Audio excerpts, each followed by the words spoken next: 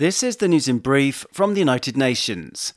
Amid ongoing protests across Iran sparked by the death last month of Mahsa Amini following her arrest by morality police, a top UN-appointed independent rights expert called on Thursday for a high-level probe into the matter.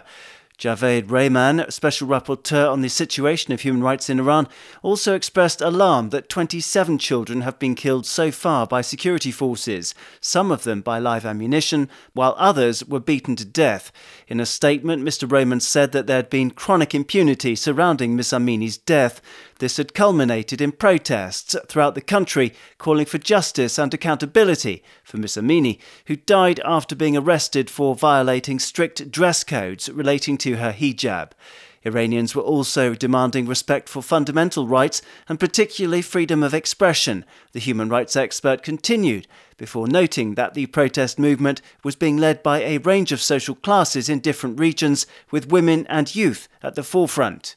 Staying with human rights, a call on Thursday from a top UN panel to all countries to protect the human rights of indigenous women and girls everywhere. The appeal from the UN Committee on the Elimination of Discrimination Against Women, or CEDAW, follows what it called the numerous human rights violations and abuses still directed at indigenous women and girls today. These include gender-based violence, inequality and discrimination, limited access to justice, education, decent jobs and healthcare, simply because of who they are, the panel said in a statement. Concrete measures to help indigenous women and girls should include their meaningful participation in decision-making, the committee members said, adding that the world's indigenous population is estimated at more than 476 million today. Current efforts to reduce harmful emissions offer little hope of avoiding climate disaster, UN climate experts said on Thursday, as they appealed for a radical transformation of the energy sector before it's too late. There's no credible pathway to limiting average temperatures rising by more than 1.5 degrees above pre-industrial levels, warned the UN Environment Programme, UNEP. And this was despite legally binding promises made at the 2015 Paris Climate Conference to cut emissions.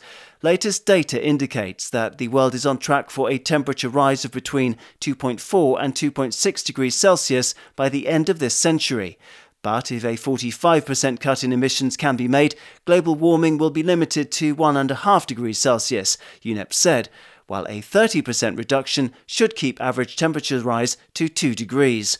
In addition to ending our reliance on fossil fuels, the UN agency urged a radical overhaul of the food sector, which accounts for 1/3 of emissions. In a related story, a new UN report has found that forests, heaths and stretches of water are more sensitive to nitrogen pollution than previously thought. The report, published under the UNECE Convention on Air Pollution, provides updated thresholds on harmful atmospheric nitrogen pollution. Using data gathered over the last decade, leading European researchers examined a number of ecosystems, and they found that 40% of them were more fragile to nitrogen emissions than expected. The problem is linked to the massive use of fertilizers and organic matter in farming, according to the UN Economic Commission for Europe, which appealed to all governments to reduce the amount of nitrogen entering the environment. Daniel Johnson, UN News.